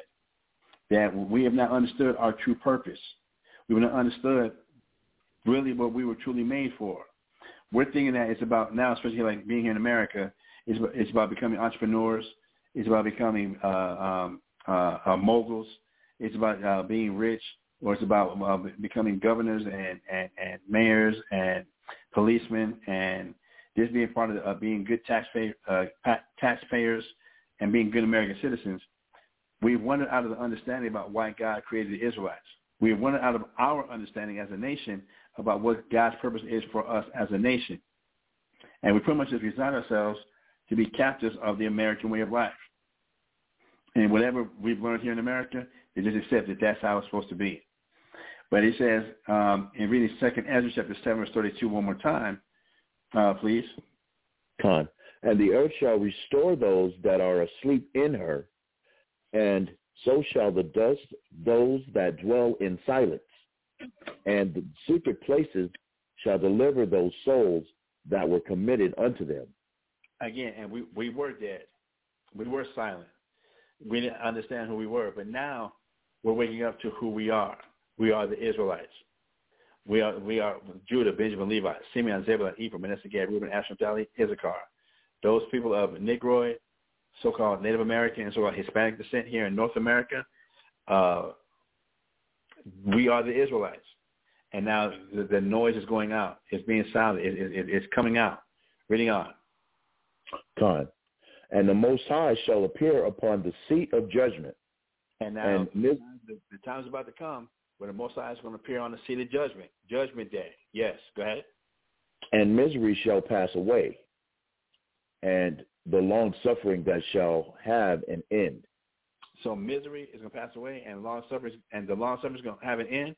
The misery that the Israelites, that we keep sinning against God and keep going into these captivities, the long suffering that we keep having to endure because we won't, because we keep breaking God's laws, that's going to come to an end. The Israelites are never going to come in captivity ever again. Go ahead. Con. But judgment only shall remain. Truth shall stand, and faith shall wax strong. Go ahead. And the work shall follow, and the reward shall be showed, and the good deeds shall be of force, and wicked deeds shall bear no rule. So again, here we have a prophecy about Jesus Christ, and this is the first time the word Christ actually appears in the Bible. All right, this is the first time the word Christ in 2nd Ezra chapter 7, verse 29 actually appears in the Bible as referring to when Christ was actually going to be born of Joseph and Mary and then die, and then upon his returning and establishing God's kingdom on the earth when he does make his second return.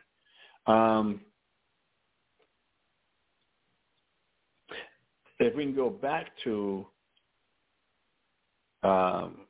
the encyclopedia, biblical, theological, and ecclesiastical literature. Any revelations that you want to that resonate, that you want to express and share with the people, Gabar, that stand out to you, that also might stand out to others. Con, when we go to the scripture Psalms 40:7, where it says, "Lo, I come in the volume of the book," that, you know, once again, when in Isaiah 34:16 tells us that none of these prophecies shall fail, this is in the Apocrypha, but also would be in the Old Testament, and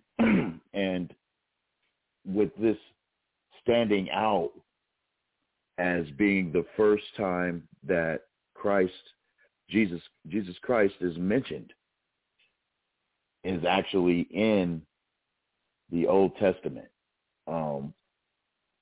2nd Ezra or Ezra, you know, is a great edification. And in the scripture of "Lo, I come in the volume of the book," which we also know in the New Testament is in Hebrews chapter 10 and verse 7, where it says the same thing. So getting the edification that with this scripture, 2nd Ezra 7:28 through 33 that we read, with this being the first time Jesus Christ is shown in the scripture, that actual title and name is great edification.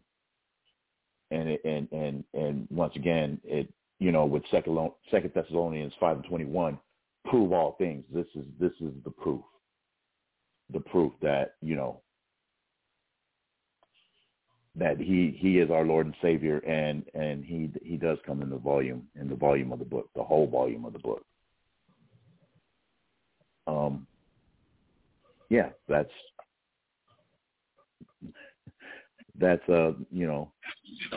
I'll bring out. All right, cool.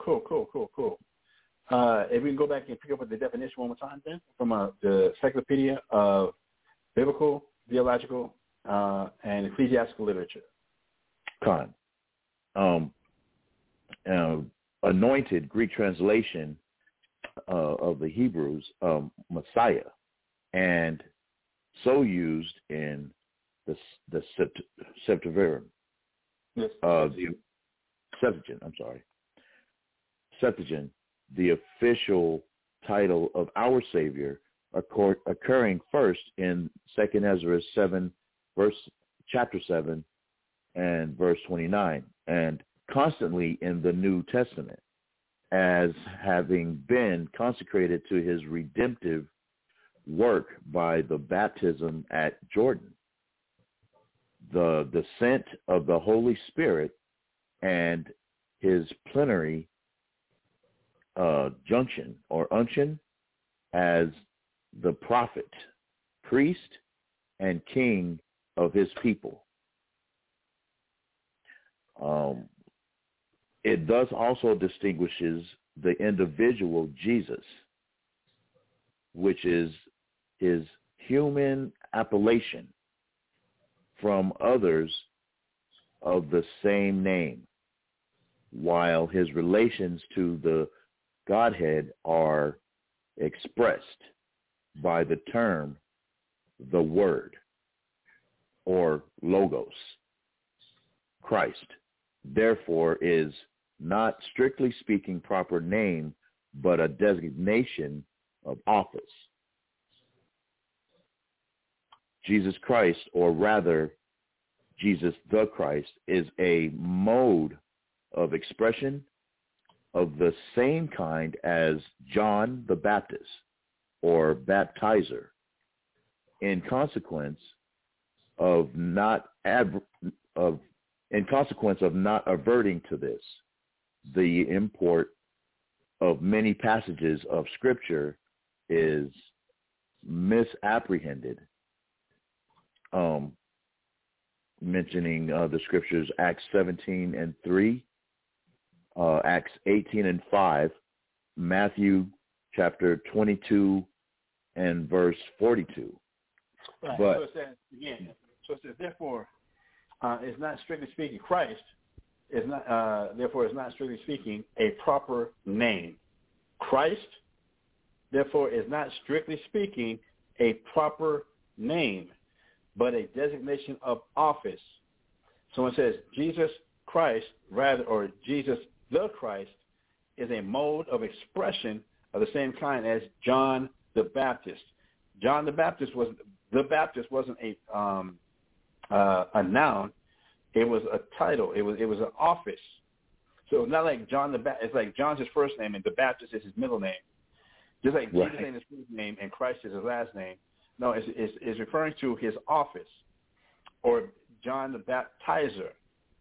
In consequence of not adverting to this, the import of many passages of Scripture is misapprehended. So when people don't understand that Jesus the Christ, that that's a title of an office, that that's not his name, we really misunderstand what the name Jesus Christ really means. Our understanding is extremely shallow. Our understanding is thwarted. It's not on point. So, and this is what he's bringing out. And the example given is Acts 17 verse 3, Acts 18 verse 5, and Matthew chapter 22 verse 42. Reading on. Con. But the word, though in appellative, intended to denote a particular official character, came to be used as a strictly personal designation, the Lord Jesus. Even the term Messiah towards the close of the Old Testament came to be used of the expected Redeemer, much as a proper name without the article prefixed is often similarly used in the New Testament. Given in a scriptural example, Luke chapter 2 and verse 11, John chapter 4 and verse 25, especially by Christ himself. John chapter 17 and verse 3. But as it was now settled in men's minds, or now settled in men's minds. Let me bring that down. I need to.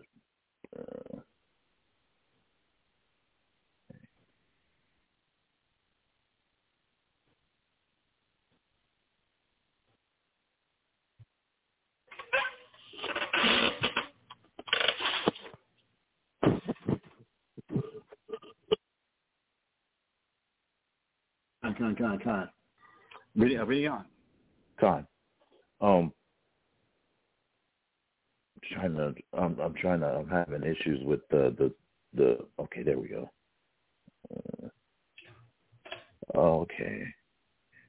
Okay, especially by Christ himself, John chapter 17 and verse 3. But as it was not settled in men's minds when Jesus first appeared that he was really Messiah, we usually find the article prefixed to XPLLOT. Is that Latin? Sorry, or it's Greek. Is it Greek? Okay. Until after the resurrection, when all doubt vanished from the minds of his followers.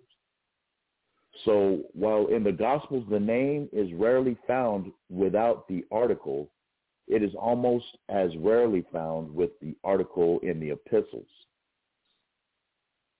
Cool. So now we're dealing with the history of the title. But from the history of the title, I want to jump down to, if you can scroll down to definition number 3. Con. Definition number 3. In the prophetic scriptures, we find this appellation given to an illustrious personage who under various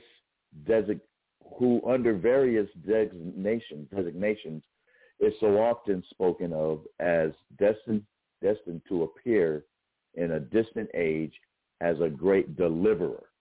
So again, the prophetic title in the scriptures about Christ is that we find this appellation or this title given to an illustrious personage, and this illustrious person is going to be the Christ, Jesus, that black man who's coming to save the nation of Israel, the 12 tribes of Israel, from this last captivity, to deliver them. It says, who under various designations is so often spoken of as destined to appear in a distant age as a great deliverer. And we're living in the times of this distant age now. Reading on, Article A. Con. The royal prophet David seems to have been the first who spoke of the great deliverer under this appellation. He represents the heathen, the Gentile nations, raging, and the people, the Jewish people, imagining a vain thing against Jehovah and against his anointed. Reference scripture, Psalms chapter 2 and verse 2. He says, now know I that the Lord saveth his anointed. Reference scripture, Psalms chapter 20 and verse 6. Thou hast loved righteousness and hated iniquity, says he, addressing himself to him who was to come, Therefore God, even thy God, hath anointed thee with the oil of gladness above thy fellows. Reference scripture, Psalm chapter 45 and verse 7. In all the passages in which the great deliverer is spoken of as the anointed one by David, he is plainly viewed as sustaining the character of a king. The prophet Isaiah. We're going to leave it there. All right, we're going to leave it there. We've done 2.5 hours. I might go ahead and just keep this. Show, and we'll just do as brief of a recap as possible on Wednesday. Now, see, this is going to get interesting because Wednesday sundown is the official Passover.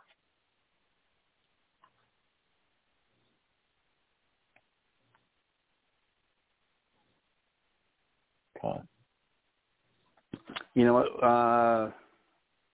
As of right now, we're gonna continue this Wednesday morning because we're supposed to go over to the EO Pure Therapy Event Center and do the Passover reading, and then come back and say the prayers.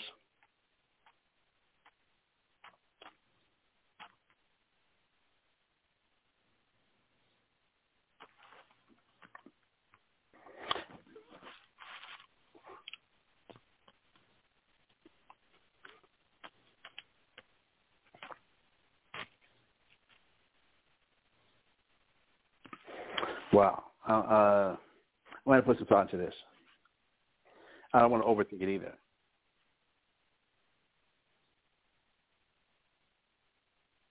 I mean, this is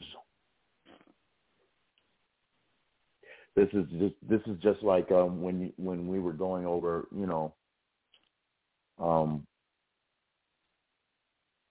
the movies that we've watched more than once, more than 10 times. Each time that we watch them, you get more edification and more understanding. And I'm at a point where I don't believe that there's any overthinking in this. This is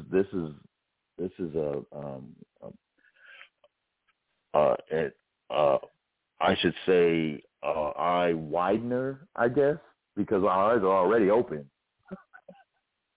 Right. So, so this is bringing the vision, the vision more clear, instead of wider, more clear, more another level of understanding, and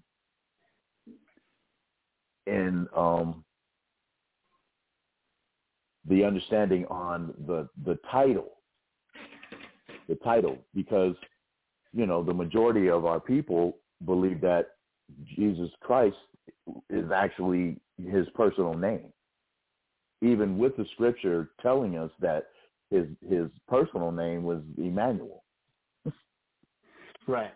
Even with that, so this is great edification and proof that the anointed Savior, or Jesus Christ, or is in office, his in office.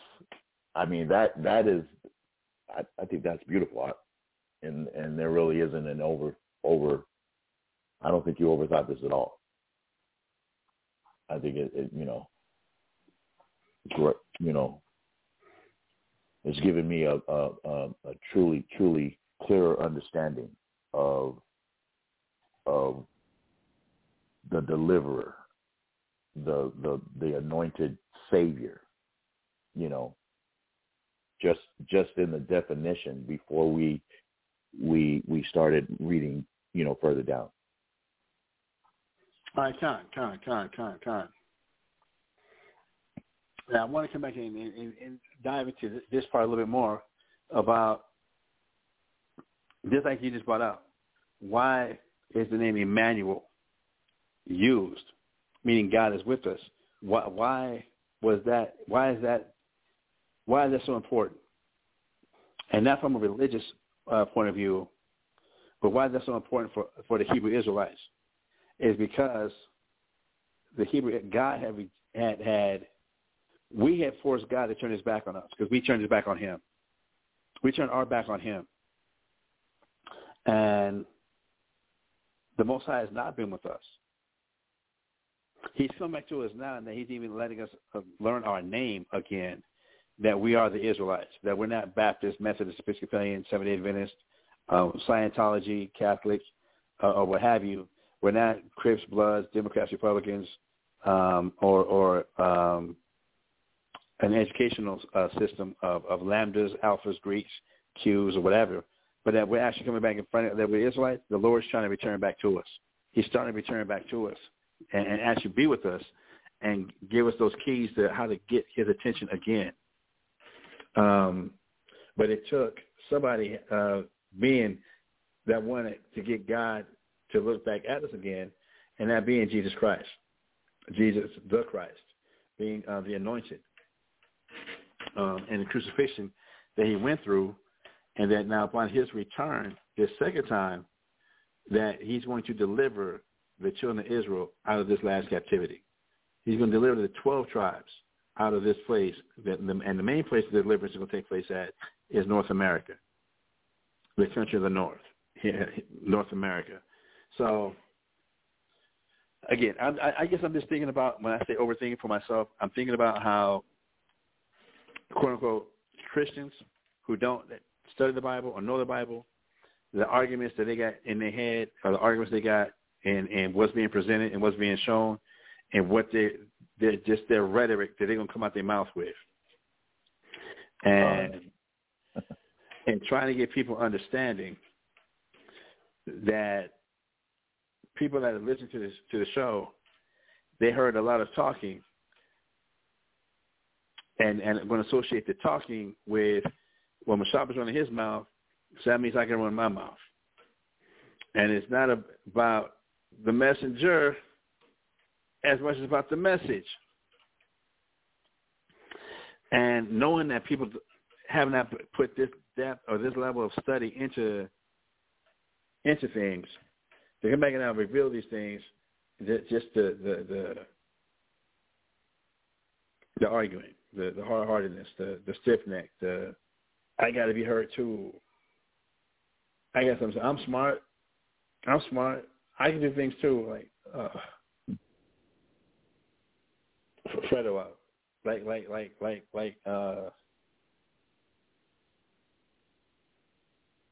what was Al Pacino's name in Godfather? Oh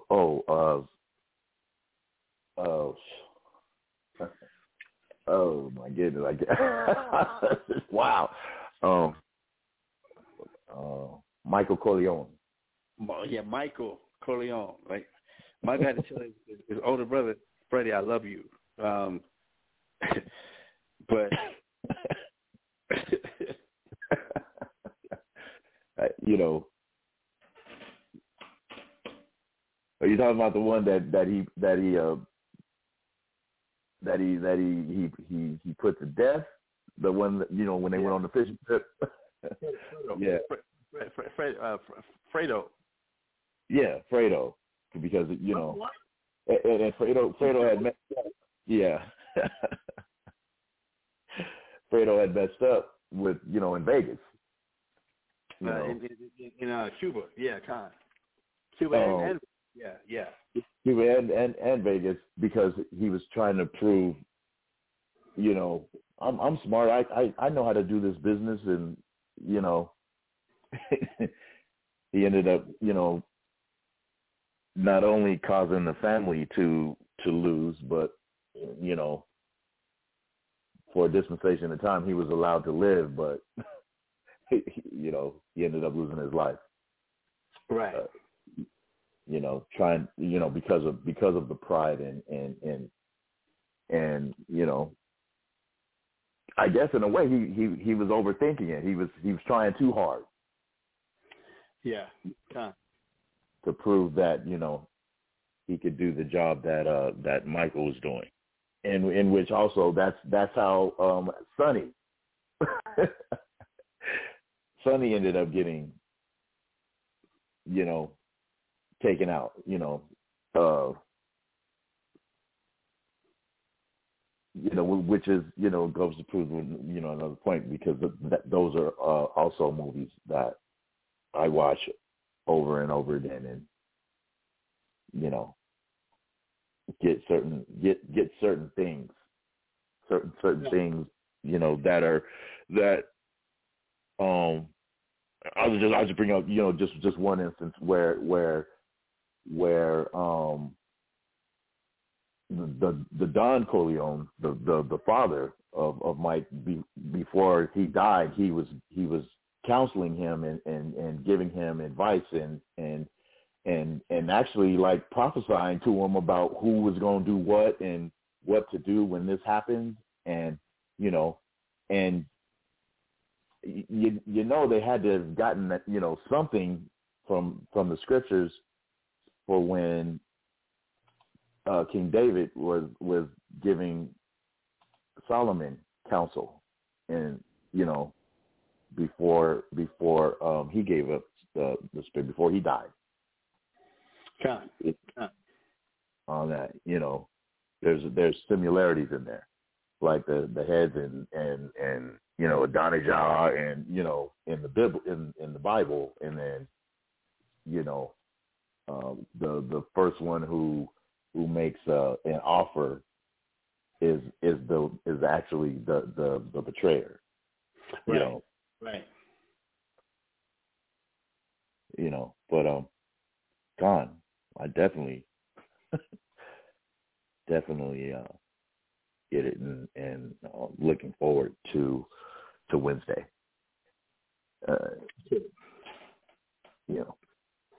All right, brothers, we are going to end this one. We're going to bring this one to a close. Please tune in tonight to ISBHPK Houston, ISBHPK San Antonio, ISBHPK Norfolk. If you can visit one of the classes, please visit one of the classes as we get ready for this Passover week. It has come to my attention that SOT is starting.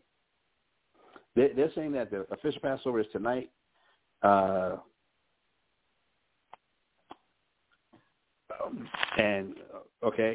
they're starting their Passover tonight.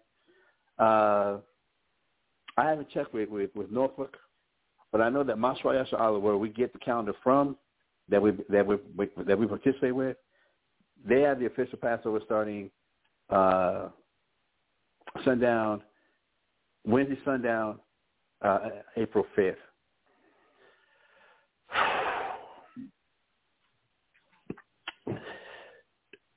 So, if you're in the area, please join up, hook up, link up with Israelites. Keep it with Zephaniah chapter 2, verse 1. Gather yourselves together, gather together, O nation not desired.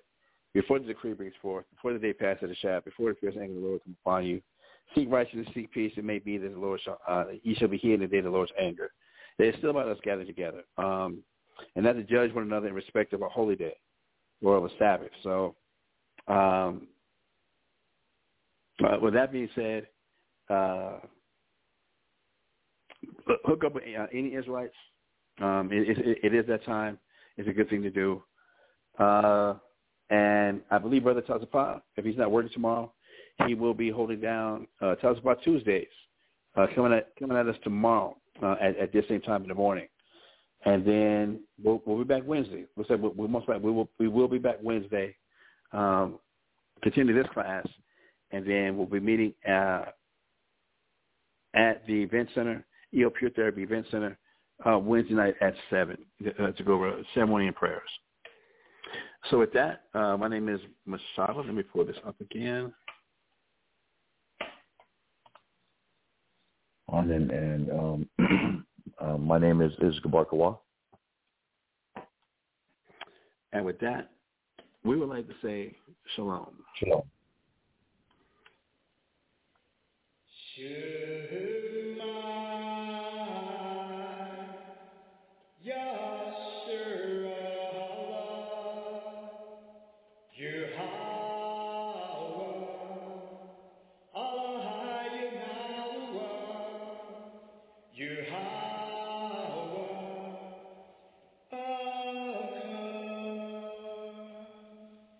Shema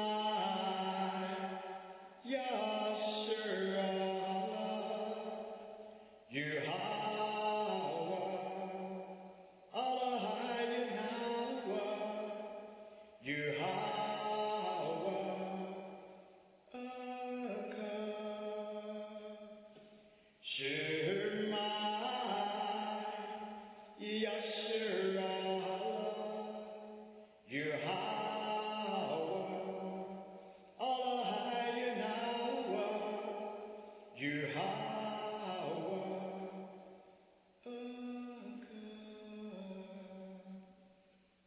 O Israel,